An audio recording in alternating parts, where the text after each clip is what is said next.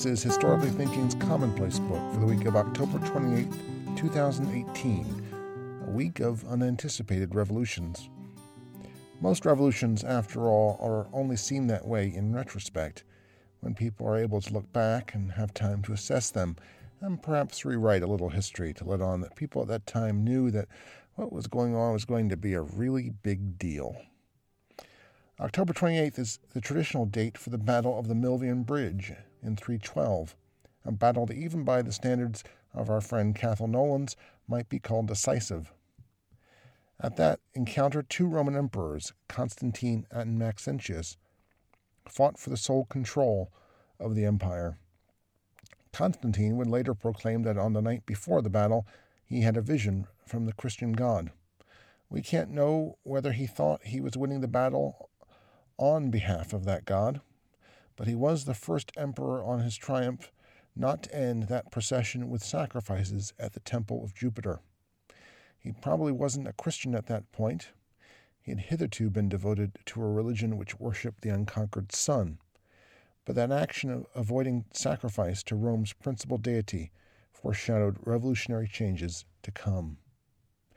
October 29th is another day of revolutionary change, the anniversary of the stock market crash of 1929.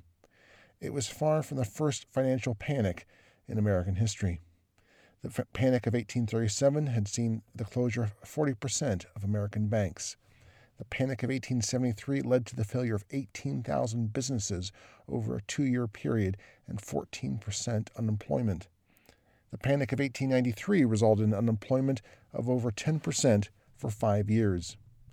It's fairly safe to say that no one could have believed in 1929 that this panic would have such long-lasting effects. Another truly revolutionary change this week, perhaps one somewhat anticipated by those who participated in it. It's the centennial of the German naval revolt, which, along with the collapsing Western Front, precipitated the surrender of Imperial Germany on November 11, 1918. Beginning on the night of October 29th, sailors of the Imperial Navy in the port of Wilhelmshaven began to refuse to obey orders.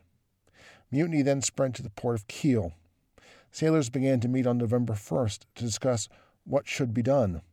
By November 3rd, a meeting of several thousand sailors and shipyard workers was held, calling for peace and bread.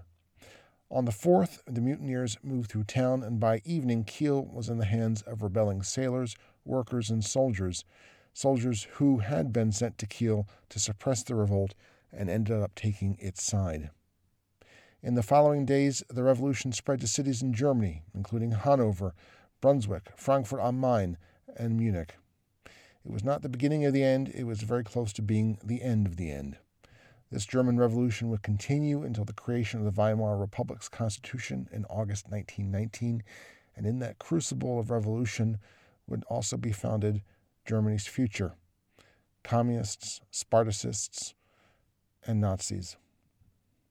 October 31st, 1517, the date of Luther's promulgation of 95 Theses, the beginning of a truly and completely unanticipated revolution.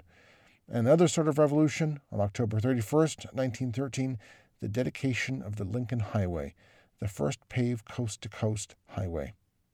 Like the 95 propositions for debate offered up by an obscure German professor, it didn't seem like much, but it was the promise of things to come. I'm Al Zambone.